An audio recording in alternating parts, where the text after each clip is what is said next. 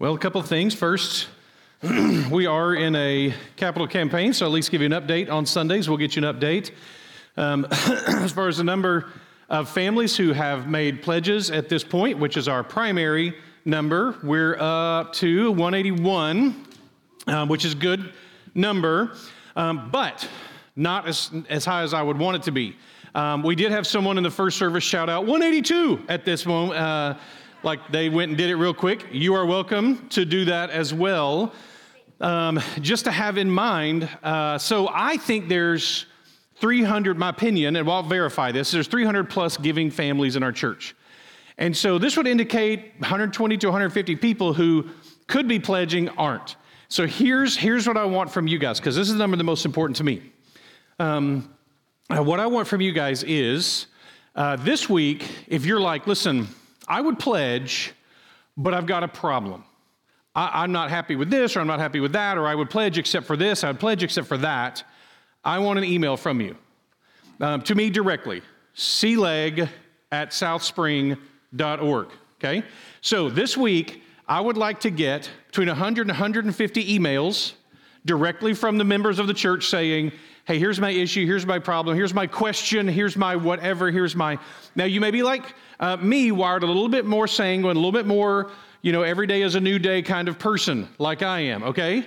And so you may be going like, oh, right, capital campaign, I need to pledge, right? So if that's you, you can either write me an email explaining that, which would be fine, or instead of that, you can just pledge. And so I would like to see this week, I'd like to get about 100, 150 emails, or see this number increase by 100, 150 this week.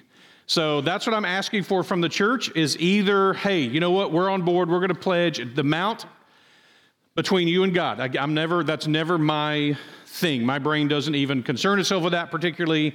We'll do whatever we do with what we have. But that is the number of people, the families in our church who have decided to pledge. That to me is vital for the unity. And so one of those two things would be great. Either a whole bunch of emails explaining here's why I'm not pledging, or a whole bunch of increase in the pledges, no matter what the number is, that doesn't concern me. The numbers are fine. The rest of the numbers are fine. We have pledged, we got that number?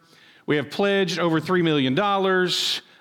We are, between pledges and what was already in place, we are more than 2/3 of the way there towards our goal. That number's fine. This is on track with what I would hope. It's great. It's an amazing miracle of God to be where we are from that perspective. So there you go. So these are those two are healthy numbers for where we are in the process. That's great. But I would love to hear from our members. Either, oh gosh, I'll get on that, make a pledge, or here's why I'm hesitant to do so. I would love to hear those things. All right, so good.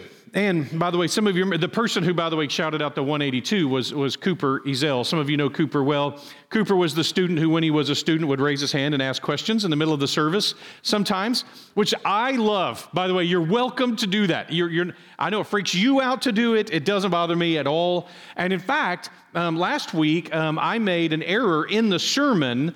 And if someone had caught it and raised their hand, they could have said like, hey, didn't you mean? And I could have looked it up. But regardless, I was able to find this and discover this. So let me hook you up with this because it's worth hearing.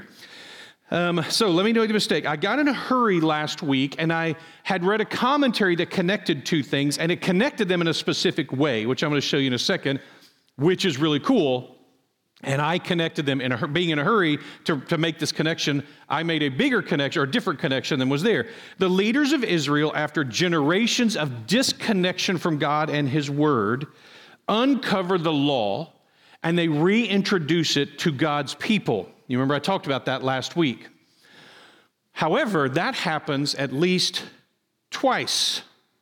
Not just once, twice. Once right before the exile to Babylon, once right before the story of Daniel, etc., with Josiah and his priest Hilkiah and a prophetess named Huldah.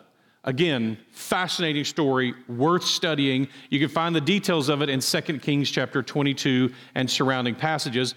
I read from those passages last week. That happened around 620 BC, okay? After the return from exile, it happened again with Nehemiah and Ezra. It happened with Nehemiah and Ezra probably around 450 BC, so close to 200 years later it happened again. And the details are what we looked at in Nehemiah chapter 8.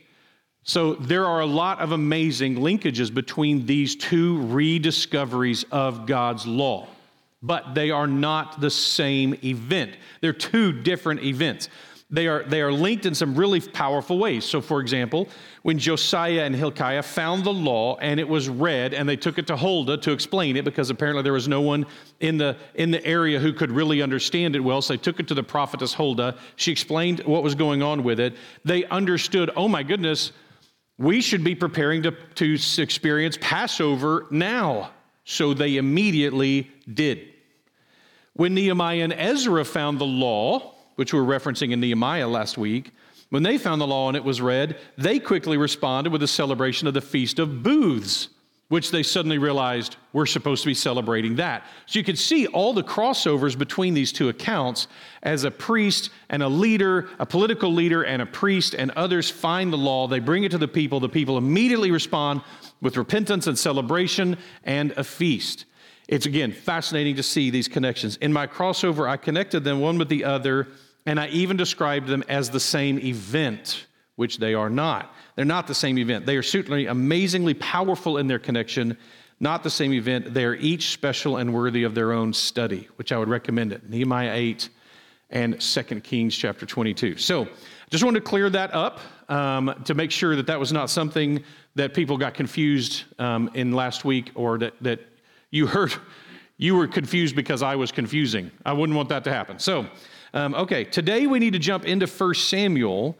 And for those who have joined us since Advent, which was right before Advent was the last time we were in 1 Samuel chapter 7, and Paul took us through 1 Samuel chapter 7, which we'll reference here.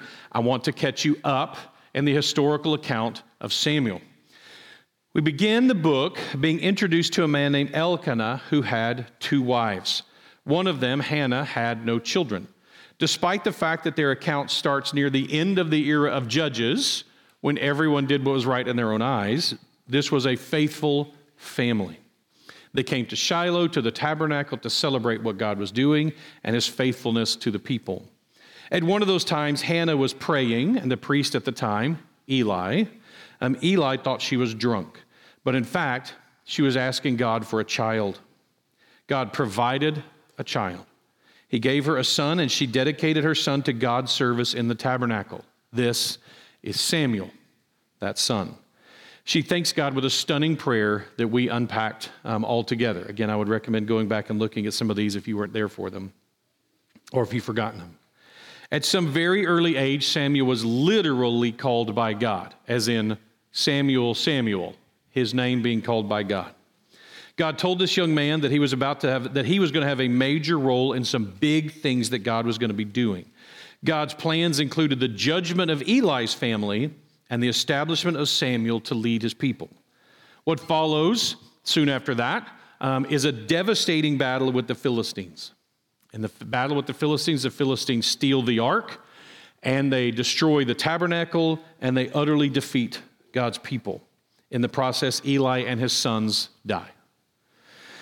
Soon, God brings such demoralizing problems on whichever Philistine city is holding the ark that after just a few months of hot potato, they send the ark directly back to the boundary of Israel. Then, after God has utterly defeated the Philistines by himself with no help from God's people, the people settle into an era of peace. But before the era of peace can begin, Samuel gathers the people together to worship together, all together rightly, in spirit and in truth. They're going to worship together. And what happens? Well, what happens is the Philistines fall on them in the middle of their time of worship. While they're worshiping, the Philistines attack. And God sends a great thunder. We get no more detail than that God absolutely terrifies, demoralizes, and destroys the Philistines all by himself in this great second defeat of the Philistines while Samuel is leading the people to worship. It is such a defeat that Samuel names the site Ebenezer and sets up a giant stone there because it is a stone of helping. Samuel says, thus far, God has helped. Samuel then spent several decades leading Israel in a time of peace, but later in life, he attempts to put his sons, who are like Eli's sons, unjust, taking bribes, ungodly men, and he seeks to put them in a position of authority, so the people instead demand a king. Samuel is upset by this. As we talked about last week, he is so angry that he prays. A great rule for all of us. When we get angry, a great response. When we're hurt, when we take it personally, it's a good time to stop and pray. Samuel has a great habit of this, but it seems that God is upset too. He says, they've not rejected you, Samuel, they've rejected me. They've always rejected me off and on, and now you're getting a taste of it, and this is them rejecting me as king, not you. So, what's the problem? Kingship isn't bad. This is a problem because it feels like in this passage like God is politically opposed to kings, but he clearly isn't. We see, like we talked about it back in Deuteronomy 17, he gives the guidelines for what a king is supposed to look like. Kingship is a part of his promises to Israel, that he promises them that there will be kings. In fact, he promises them that the Messiah would come from a line of kings. Isn't that wild when you consider that? That Jesus Christ was going to come from a line of kings, not a line of priests. So that was part of what was prophesied about Jesus, about the Messiah, as we come from a line of kings. So it can't be that God is just philosophically opposed to monarchy, that he just thinks that's always a bad idea. So there's got to be more to it than this. In fact, when Jacob blesses his sons, listen to Jacob's blessing for Judah. In Genesis chapter 49, verse 10, the scepter shall not depart from Judah, nor the ruler's staff from between his feet, until tribute comes to him, and to him shall be obedience of the peoples. See, Judah is being blessed with this. You will be the king of my people, of the people of Israel. The scepter will belong to you. That's the king's scepter, going to be you. By the way, just as a side note, as a sneak preview, I want you to also hear the blessing to Benjamin. Listen to the blessing to Benjamin in Genesis 49, verse 27. Benjamin is a ravenous wolf, in the morning devouring the prey, and at evening dividing the spoil. Nothing about kings in the promise to Benjamin. Hold on to that. You'll need it over the next few weeks. The common view then is this. God intended something special for the kings that he would choose for his people. God has a model of kingship, and God's model of kingship is the shepherd king. It's the king who leads the people to follow God. It's the ones who lead the people to follow God into battle, who leads the people to worship God, who leads the people to study, know, and obey God's law. That's his model of king. That a king is almost like a priest. There's a crossover here with king and priest. In fact, remember back in Deuteronomy 17 that one of the instructions for the king was that he write his own copy of the law. And listening this week to a podcast about this, their belief was that this meant the law, like all of it, not just those passages of Deuteronomy 17, but that a king had to write their own copy of the law, all 611 laws found in the Torah. And then he was supposed to keep his own copy handy. That's impressive if that was the responsibility. I mean, any of it is impressive as a responsibility. In fact, I will just tell you, the podcaster lamented the fact that we don't require all of our presidents to write their own copy of the Constitution. That would probably be good for all of us if every president, before they could be sworn in, had to sit down and handwrite their own copy of the Constitution. I agree. All right, so he wants a royal priesthood. That's something that God wants for his people, is a royal priesthood. So the common view then is that what's frustrating to God in this isn't that they want a king, but it's the way they want a king and why they want a king. The timing is all wrong. The timing is wrong. God wants to bring them a king, and he's going to, by the way. But it's not going to be the kind of king they would choose for themselves. And so he has their idea why they want, the timing is wrong. They're a decade or two ahead. It's their timing, not God's timing. The motive is wrong. It's their motives, not God's motives. We'll look at that in a second. As Christians, I think it's a wonderful question for us to ask ourselves. do we quickly settle for our model of leadership versus God's model of leadership? How quick are we to do that, to embrace our model of leadership at any level, whether we're talking political or in the church? Think of how many churches right now are suffering or have died in the last few years because they chose self-absorbed, narcissistic, charismatic leaders who were great at drawing a crowd and putting on a show until they fell and the entire thing fell apart. They chose based on what seems good to us versus what seems good to God. And so it's vital that as leaders in churches, whether we're leadership board or pastors or staff or whatever it is, or leaders in the family or leaders in the community, that we humbly pursue God's model of leadership, not ours. Look at the way this plays out. 1 Samuel 8, starting in verse 4. Then all the elders of Israel gathered together and came to Samuel at Ramah and said to him, "Behold, you are old." By the way, what a great verse to read on your birthday. Isn't that good? Everybody said happy birthday. The church way of doing that is apparently, "Behold, you are old." Behold, you are old, and your sons do not walk in your ways. Now appoint for us a king to judge us like all the nations. I don't know how to deal with this. Every time I read stuff like this in the Bible, I want somebody to unpack this for me, why Samuel isn't horrified that his sons aren't following this. Like, I don't know why we don't get a whole chapter about how grieved Samuel is and how horrified Samuel is and how angry Samuel is about that. I think this would be one of those, like if the church came to me and said, "Hey, behold, your children are rebels," I would go like, "Then I quit," because apparently all I need to be doing is focusing on them. Like my mind doesn't understand this. Another person who shares my birthday is David Livingston, Dr. Livingston, I presume, from that only a hand. Paul was like, we were like, no one's going to know who that is. But the missionary to Africa, who famously, that's the question that he gets asked. Anyway, it's also his. I mean, he's dead, but it would also be his birthday today. And his family. He was in Africa and failed to invest in his family, and his family did not do well.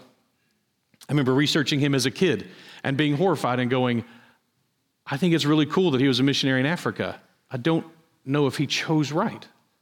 Like wrestling through that. Can you choose this and not lose that? Like what a hard thing to do. And I'm just confessing to you, I don't get that.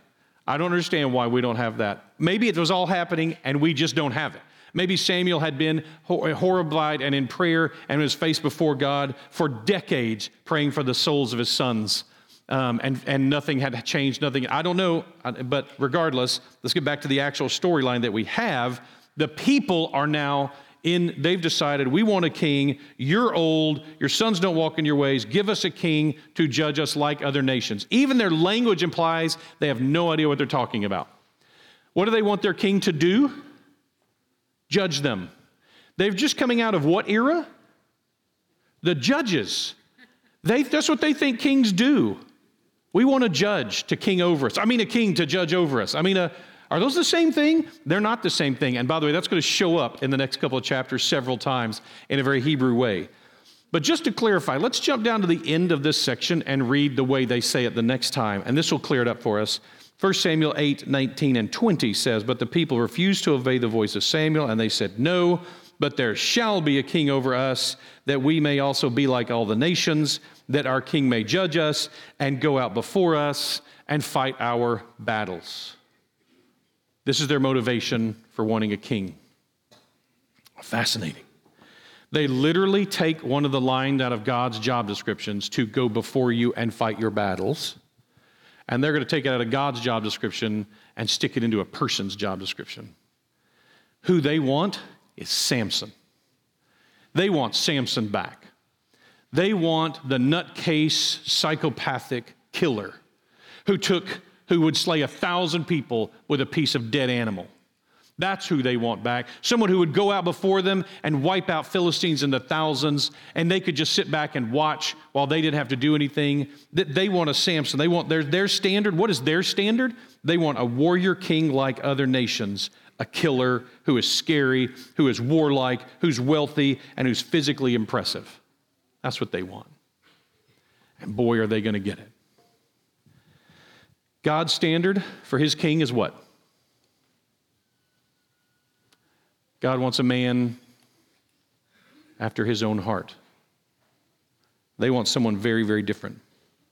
I believe that even though this is decades later, can you imagine poor Samuel standing in front of the rock going, let me get this straight, you want someone to fight your battles for you? We put a whole rock up to remind ourselves who does that. Y'all have forgotten about the rock? Have you forgotten about the fact that we named this whole region, God Helps Us? Yes, they have totally forgotten about that. What we need is a person to do that for us instead of God doing it for us. God has utterly destroyed. Remember, just for us, now it's been decades for them, so we cut them a little slack. But for us, it's one chapter. The last chapter, God wiped out the Philistines, and how many Israelites died in that battle? None. And yet, you know what they want? They want a king to go out before them and fight. How frustrating. We see God do this out of his patience and love for us. He hates divorce. But then he allows Moses to create a law to protect divorce because of the hardness of our hearts, him being patient with us. God doesn't need a temple, doesn't particularly seem to want one, but he allows David and then David to gather the resources and Solomon to build one, even though he accepts it, fine, make a temple. He clearly doesn't need one. And now the people want a king, and God has something better in mind. Fine, you can have your king. God gives Samuel 2 instructions. Despite the fact that he has a better plan, he tells Samuel, number 1, do what they ask. And number 2, warn them. There's a lot of parenting that I'm not going to be able to unpack in this section. I will reference it here and there, but in this section, there's a lot of parenting advice. We're going to see Samuel act like the faithful eldest child in the family, and all the others act like rebellious kids, all the other kids. 1 Samuel 8:10 begins with the word so. And I'm just going to stop there. Because what you have is a very direct correlation. God says do something, so Samuel does it. He just does it. God tells him, and he does it. Notice the direct cause and effect. God says to warn them, next word, so. And you know what's going to be is, so he warned them. You know that's what's about to happen. Here's a good question for us. I don't know about you, but I complain a lot to God about not knowing what his plans are. I really want to know what God wants me to do in any given situation. Do you want me to do this, or do you want me to do this? What is it that you want me to do? Just tell me what you want me to do, and just tell me. Now, here's the question, though. The question we need to learn to ask ourselves is, if we did know what God wanted us to do, would we do it? When God is clear, maybe part of why God isn't telling us exactly what we ought to be doing is because he's already done it before and we're not doing it. And so maybe that's what's holding up us getting more insight into the plan is we've not followed step 1 yet. Hey, go warn the people. So he goes and warns the people. We're going to see this play out exactly the other direction in regards to Saul. Then what we see is God gives Saul direct instructions, and then Saul decides something else would be better. Saul has a different plan in mind when he sees it. This is the plan. What is that price that we would say? What if God calls us to do something sacrificial or unpopular? What if he calls us to do something financially challenging, or for most of us, just uncomfortable? If God says, this is the lifestyle I want for you, and we go, yeah, but there's another one that I want. What if it's just, hey, you know what? I want you to talk to this person in your life about Jesus, and maybe use the name Jesus. That's scary, but maybe you do that. Well, man, that might make me less popular, or they might think bad things about me, or whatever it happens to be. There's a lot of things that God has told us to do that we're not doing yet. So what is the price for our willingness to obey? This is the question that always strikes me with this, and I love this with Samuel. When Samuel is so quick every time, it's just like Nehemiah. Do this? All right, then I'll do that then. That'd be great. Be prepared to see something different when we get to Saul. Okay, so back to the whole verse. So Samuel told all the words of the Lord to the people who were asking for a king from him. There you go, exactly what you would expect. He told all the words, not some of the words, he told all the words. It was immediate obedience. It was complete obedience. This is what you want me to do. The people are apparently radically naive about kings and what that means. So before I read out the warnings that God gives Samuel to give to the people, I want you to hear God's picture of this utopia, future covenant that he has in mind for them. The prophecy from the book of Micah about this future. Ready? And then we're going to see how different that is from what Samuel's going to predict for them. Micah 4:3. He shall judge between many peoples and shall decide disputes for strong nations far away. And they will beat their swords into plowshares and their spears into pruning hooks. Nation shall not lift up sword against nation, neither shall they learn war anymore. They sit every man under his vine and under his own fig tree, and no one shall make them afraid, for the mouth of the Lord of hosts has spoken. For all the peoples walk each in the name of its God, but we will walk in the name of the Lord our God forever and ever. There's God's picture. Peace. Harvest instead of war. Now listen to how different his desire for utopia for his people and how it's going to be sidelined by the people's choice in a king. 1 Samuel chapter 8, starting in verse 11. This is Samuel warning them. Ready for a king? He said, these will be the ways. So let me just comment, by the way. This is not prescriptive. It is descriptive. Shockingly, there have been people who have used this passage to say kings are supposed to act like this. That is not what's going on here.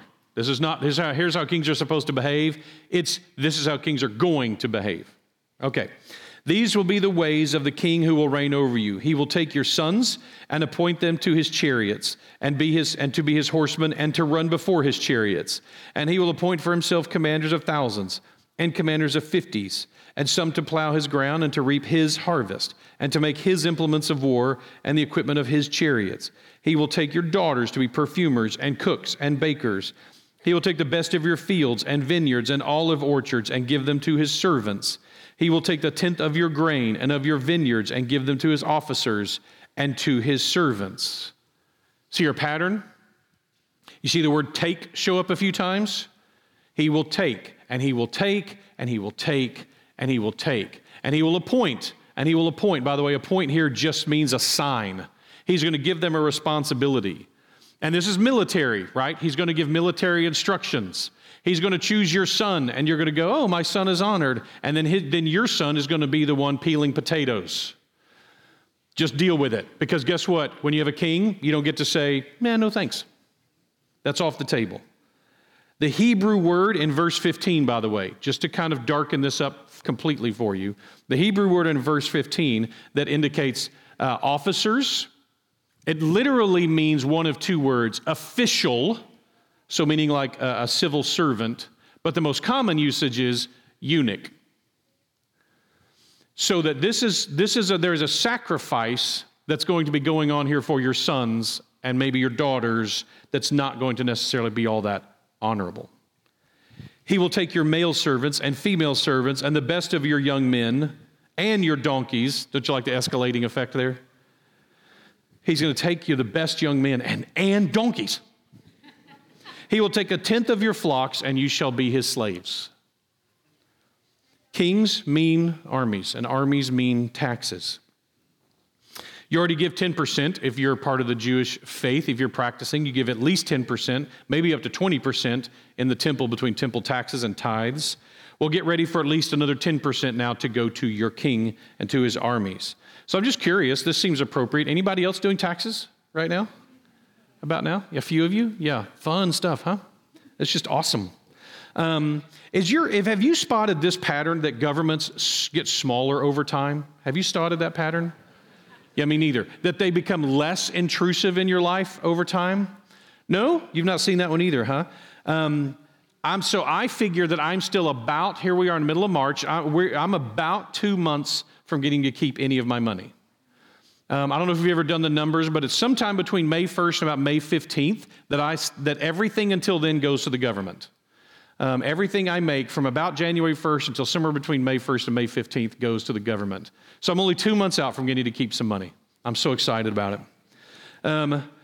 Kings mean servants. Kings mean the abuse of power. Kings mean seasons of war, and war means your sons will die. You want your king to go ahead of you in battle instead of God? You didn't like that whole we win the battle and no one dies thing, huh? Okay, well then you'll get a king, and let's see if it continues to play out that way. Who's going to work the fields and defend your homes, by the way, while your sons and your husbands and your fathers are off to war? Who's going to be taking care of all that kind of stuff? The women who he does not also conscript into different roles in his kingdom. That's who will have to be doing it. One of the greatest propaganda moments in all of human history was the introduction of Rosie the Riveter. You guys know her, right? So Rosie the Riveter, who made all the women proud that they could be part of the war effort, that they could stay at home and instead of holding their babies, instead of tending their children and raising them and doing all the different cool things that women got to do in the 1930s and 40s, now they were going to get to go and work long times in the factories to make bullets because, after all, their sons and their husbands and their dads, they all needed to go kill each other. And so we needed the women to be riveting together tanks and bombs so that they could do that. Almost 500,000 Americans died in World War II, Americans alone. And we got off easy compared to most of the other industrialized nations. 4 million servicemen went to go risk their lives, and 1 in 8 of them died so that we could celebrate Rosie the Riveter, right? 500,000 men in their prime gone. Welcome to kings. This is what it looks like when this type of thing happens around. This is the image that he's trying to create for them. You think this is going to be great. Yay, we're going to have a king like everybody else, and he can ride a chariot into battle, and he can make us all proud of him, and all of our sons can run ahead of his chariots and catch all the arrows from the enemy so that he doesn't. Yay! This is the picture he's creating for them. This will literally become a season for war. This has not been the case for Israel up until now. There's not been a season for war. It's going to happen. Look at 2 Samuel 11. And when we get here, this is one of the toughest passages in all of the Bible. 2 Samuel chapter 11. In the spring of the year, the time when kings go out to battle.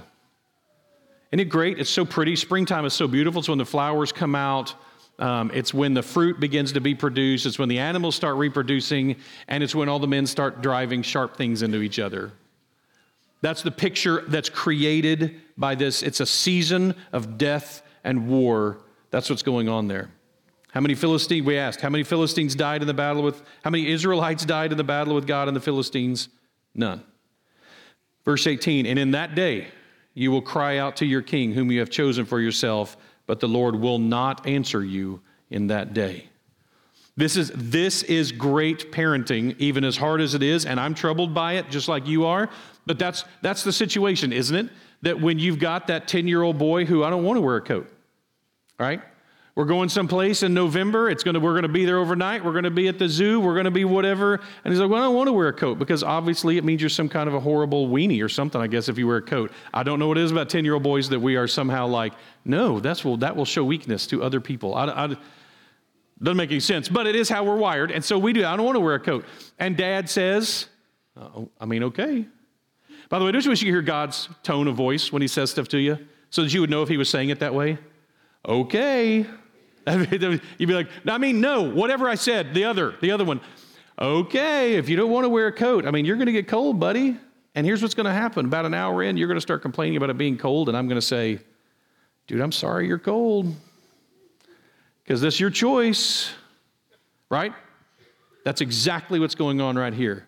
There's going to come a day, we want a king. Okay. There's going to come a day when you're going to come to me and beg for a coat. I'm cold. Bummer you didn't bring a coat, huh? It's not God being vindictive. This isn't God going like, man, I told you so. This is God saying, man, wouldn't it be great to listen? Wouldn't it be great to wait on me? Wouldn't it be great to see what I have for you? Wouldn't that be great?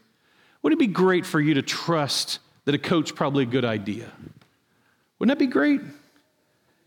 One of the hard things about studying God's Word and commentaries is that the people who wrote these commentaries over the last 2,000 years are geniuses. They're brilliant so often. And you come across lines and you just think, man, wish I'd written that. That's pretty cool. This one struck me. Ready? I've updated a little bit because it was written a long time ago. I've updated a little bit modern language, but this is not my thought. Hasty decisions and quick emotional responses make for long and leisurely repentance. Ouch. Say it again. Hasty decisions and quick emotional responses make for long and leisurely repentance. There is no prayer in this passage from anyone but Samuel.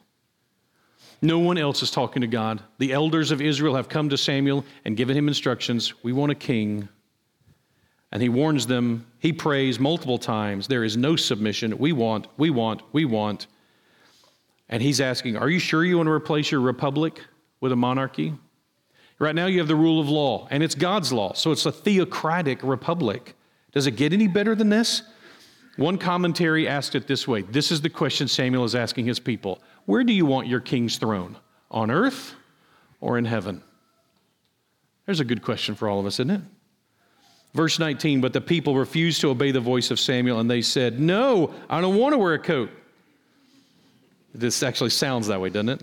No, but there shall be a king over us, that we also may be like the other nations, and that our king may judge us and go out before us and fight our battles. And when Samuel had heard all the words of the people, he repeated them in the ears of the Lord. Probably good that we don't have that unpacked more in the Bible. That probably was probably colorful. And the Lord said to Samuel, obey their voice and make them a king. Samuel then said to the men of Israel, all these elders who have gathered with him at Ramah, probably 12 of them, and he sends them home. Every man go back to your city. Samuel had obeyed. Once again, because he is a good son, Samuel checked in first, Samuel checked in the middle, and Samuel checked in at the end of this conversation. You got anything else? Are we good? Anything I need to change? This is the plan. He does it just like he's supposed to, while the other children are in disobedience. The parenting lessons are just rich here. Samuel checks in over and over. So Samuel sends the elder representatives back to their home regions. They go back to report to their people, I am sure all excited about getting to meet their king. They want a Samson who can lead them into battle and slay their enemies, who's physically impressive, who's wealthy and charismatic, and they're mostly going to get what they want. But the frailties of Samson are going to show up. The frailties of Samson don't show up until later in Samson's life. They're going to show up almost on day one with Saul, that we'll get to see. So if you will, stand with me. And I want to encourage us, these passages, maybe you didn't know, or maybe you've not heard that there is a God who has better plans in store for us than the ones we have for ourselves. That there's a God who loves us more than we love ourselves. And he has something better in mind, something more complete in mind, more perfect for us in mind. And he does, by the way, he does at this time. I think this is about the time that God's king is being born. Somewhere around at this time in history, these moments in history is about the time that God's king for his people is being born, the shepherd king that he would choose. And he's still a human and he's still flawed, but he will have more of what he wants. And instead they're going to get the kind of king, the Samson kind of king they want, a judge who will fight their enemies for them. Instead of looking to God to judge them and fight their enemies for them, these very things. So when we look at our own lives, I would say the natural for us at this point during a time of invitation, we're invited to be still and to talk to God, to sing, to pray up here or we're in our seats, and to ask God, is there something there that I'm holding on to? Is there something I need to repent of? Is there a my way that I have stuck with? Have I made that oath with God as my witness? I'm choosing this. And God and everybody else can just deal with it. Here's the lifestyle I choose, and everybody else can just deal with it, even God. Here's what I've chosen. Here's what I've decided. Here's what I'm holding and hoarding on for myself, my way, not God's way. And we know it. Listen, if we don't know it, we could trust God over time to reveal it to us. That's different. How many of us, we know there's things in our lives that we go, God wants this out, and yet we're still embracing it. Maybe you don't know that God personally, and you need to ask him you need to accept his free gift, his offering to be your Lord and Savior, and to save you from the consequences of all this junk, whether we follow through with it, or to the degree we follow through with it or don't follow through with it or not, but to save us regardless. If you don't know him, we'd love to introduce you to him. If you do, then I think we need to celebrate what it is to have God as King. Zechariah 9:9-12 says this, greatly rejoice, O daughter of Zion. Shout aloud, O daughter of Jerusalem. Behold, your king is coming to you. Righteous and having salvation is he, humble and mounted on a donkey, on a colt, the foal of a donkey. I will cut off the chariot from Ephraim, and the war horse from Jerusalem, and the battle bow shall be cut off, and he shall speak peace to the nations, and his rule shall be from sea to sea, and from the river to the ends of the earth. As for you also, because of the blood of my covenant with you, I will set your prisoners free from the waterless pit. Return to your stronghold, O prisoners of hope. Today I declare that I will restore to you double. The very words of God. If you don't have a home, a family home, a community, church, and you're welcome, you've been through the welcome home process, you got to talk to Lance and others, and you're ready to join our broken and dysfunctional family, now's the time to let us know that as well. Listen to what the Spirit has for you.